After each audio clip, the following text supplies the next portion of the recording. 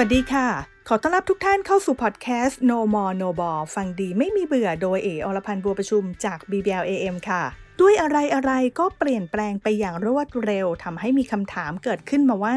ถ้าอยู่ๆเราเกิดเป็นอะไรไปแล้วเงินที่สะสมไว้ในกองทุนสำรองเลี้ยงชีพล่ะจะทำยังไงลูกหลานเราจะได้รับไหมหรือจะไปตกอยู่กับใครที่ไหนแนะนำแบบนี้ค่ะสำหรับใครที่ยังทำงานอยู่และจู่ๆก็นึกขึ้นมาได้หรือเกรงว่าหากมีเหตุไม่คาดฝันขึ้นมาเงินที่เราสะสมไว้ในกองทุนสำรองเลี้ยงชีพที่เราตั้งใจจะเอาไว้ใช้ในยามเกษียณแต่ไม่ทันจะเกษียณก็ต้องจากไปก่อนจะทำยังไงจะส่งต่อให้กับใครนั้นต้องบอกว่าตั้งแต่ตอนที่เราสมัครเข้ากองทุนสำรองเลี้ยงชีพจะมีหนังสือผู้รับประโยชน์ให้เรากรอกเกี่ยวกับผู้รับประโยชน์โดยเราสามารถกำหนดได้ว่าจะให้ใครในสัดส่วนเท่าไหร่กี่เปอร์เซ็นต์หากเราเป็นอะไรไประหว่างนั้นเงินก็จะถูกส่งมอบให้กับผู้รับประโยชน์ตามที่เราได้ระบุเอาไว้อย่างเช่นบอกว่าให้คุณพ่อ 10% ให้คุณแม่ 10% ให้สามีหรือว่าภรรยาของเรา 20% ให้ลูกสาวคนโต 30% ให้ลูกชายคนเล็ก 30% เป็นต้นค่ะซึ่งก็จะเป็นการระบุทั้งชื่อนามสกุลแล้วก็สัดส่วนเปอร์เซ็นต์โดยรวมแล้วก็ต้องได้เท่ากับ 100% นั่นเองค่ะนอกจากการให้บุคคลในครอบครัวแล้วเรายังสามารถระบุเงินส่วนนี้ให้กับบุคคลอื่นที่เราสนิทสนมได้ด้วยเสมือนกับเป็นการเขียนพินัยกรรมแบบไกลๆแต่ว่าทรัพย์สินที่ให้นั้นก็คือเงินจากกองทุนสำรองเลี้ยงชีพของเราเท่านั้นค่ะแล้วเงินที่ได้รับจากกองทุนสำรองเลี้ยงชีพจะได้รับเท่าไหร่ต้องบอกว่าโดยปกติเงินที่จะได้รับจากกองทุนสำรองเลี้ยงชีพจะมี4ส่วนก็คือเงินสะสมของเราผลประโยชน์จากเงินสะสมของเราเงินสมทบจากบริษัทแล้วก็ผลประโยชน์จากเงินสมทบจากบริษัทซึ่งในส่วนของเงินสมทบจากบริษัทแล้วก็ผลประโยชน์จากบริษัทนั้นเราจะได้หรือไม่ก็ขึ้นอยู่กับอายุงานหรือตามเงื่อนไขที่กำหนดเอาไว้ในข้อบังคับของกองทุนนั่นเองค่ะดังนั้นหากเราเป็นอะไรไปในระหว่างที่ยังทำงานอยู่เงินจากกองทุนสำรองเลี้ยงชีพก็จะถูกส่งมอบให้กับผู้รับประโยชน์ตามที่เราได้เคยแจ้งความจำนงเอาไว้แต่ถ้าเกิดใครไม่ได้แจ้งหรือว่าผู้รับประโยชน์ที่เราเคยแจ้งเอาไว้เสียชีวิตเงินก็จะถูกแบ่งให้กับคน3กลุ่มดังนี้ค่ะ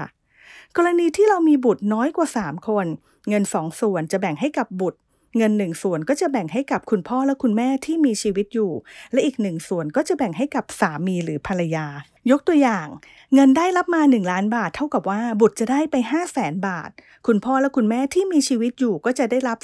250,000 บาทและสามีหรือภรรยาก็จะได้รับ 250,000 บาทค่ะ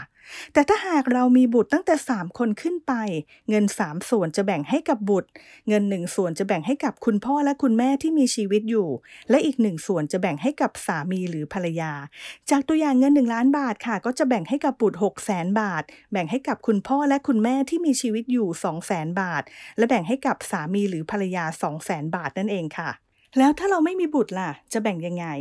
เงิน1ส่วนจะแบ่งให้กับคุณพ่อและคุณแม่ที่มีชีวิตอยู่และอีก1ส่วนจะแบ่งให้กับสามีหรือภรรยา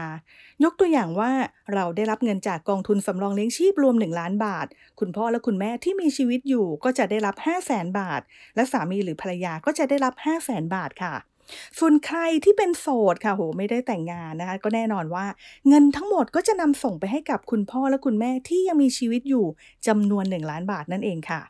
แล้วในกรณีที่ผู้รับประโยชน์เสียชีวิตก่อนเราล่ะจะเกิดอะไรขึ้นนะคะจากตัวอย่างเดิมที่ระบุผู้รับประโยชน์จำนวน5คนแต่ปรากฏว่าสามีหรือภรรยาเราจากไปก่อนและเรายังไม่ได้เปลี่ยนแปลงผู้รับประโยชน์และหลังจากนั้นไม่นานเราก็จากไปแบบนี้เงินจะถูกส่งให้กับใครบอกได้เลยค่ะว่าเฉพาะในส่วนของสามีหรือภรรยาที่เราตั้งใจมอบเอาไว้ให้ 20% จะถูกนำไปแบ่งต่อจากตัวอย่างเงิน1ล้านบาทค่ะเราระบุผู้รับประโยชน์คือคุณพ่อ 10% ก็จะเท่ากับ 100,000 บาทคุณแม่ 10% จะเท่ากับ 100,000 บาทสามีหรือภรรยา 20% จะเท่ากับ 200,000 บาทลูกสาวคนโต 30% จะเท่ากับ 300,000 บาทและลูกชายคนเล็ก 30% ก็จะเท่ากับ 300,000 บาท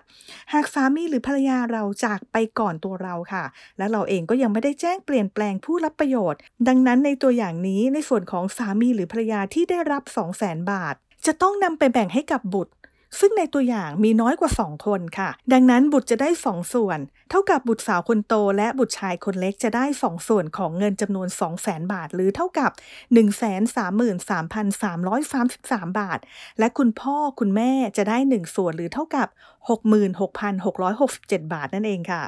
ดังนั้นหากใครที่ระบุผู้รับประโยชน์ไปแล้วแต่ผู้รับประโยชน์ที่ได้ระบุเอาไว้ได้จากไปก่อนเราก็สามารถแจ้งเปลี่ยนแปลงหรือเปลี่ยนแปลงสัดส่วนผู้รับประโยชน์ที่เหลือได้เพื่อให้ข้อมูลเป็นปัจจุบันอยู่เสมอหรือใครที่อยากจะเปลี่ยนแปลงตัวผู้รับประโยชน์ก็สามารถเปลี่ยนได้โดยแจ้งเปลี่ยนแปลงผู้รับประโยชน์กับกรรมการกองทุนสำรองเลี้ยงชีพของบริษัทหรือเจ้าหน้าที่ HR ที่ดูแลค่ะ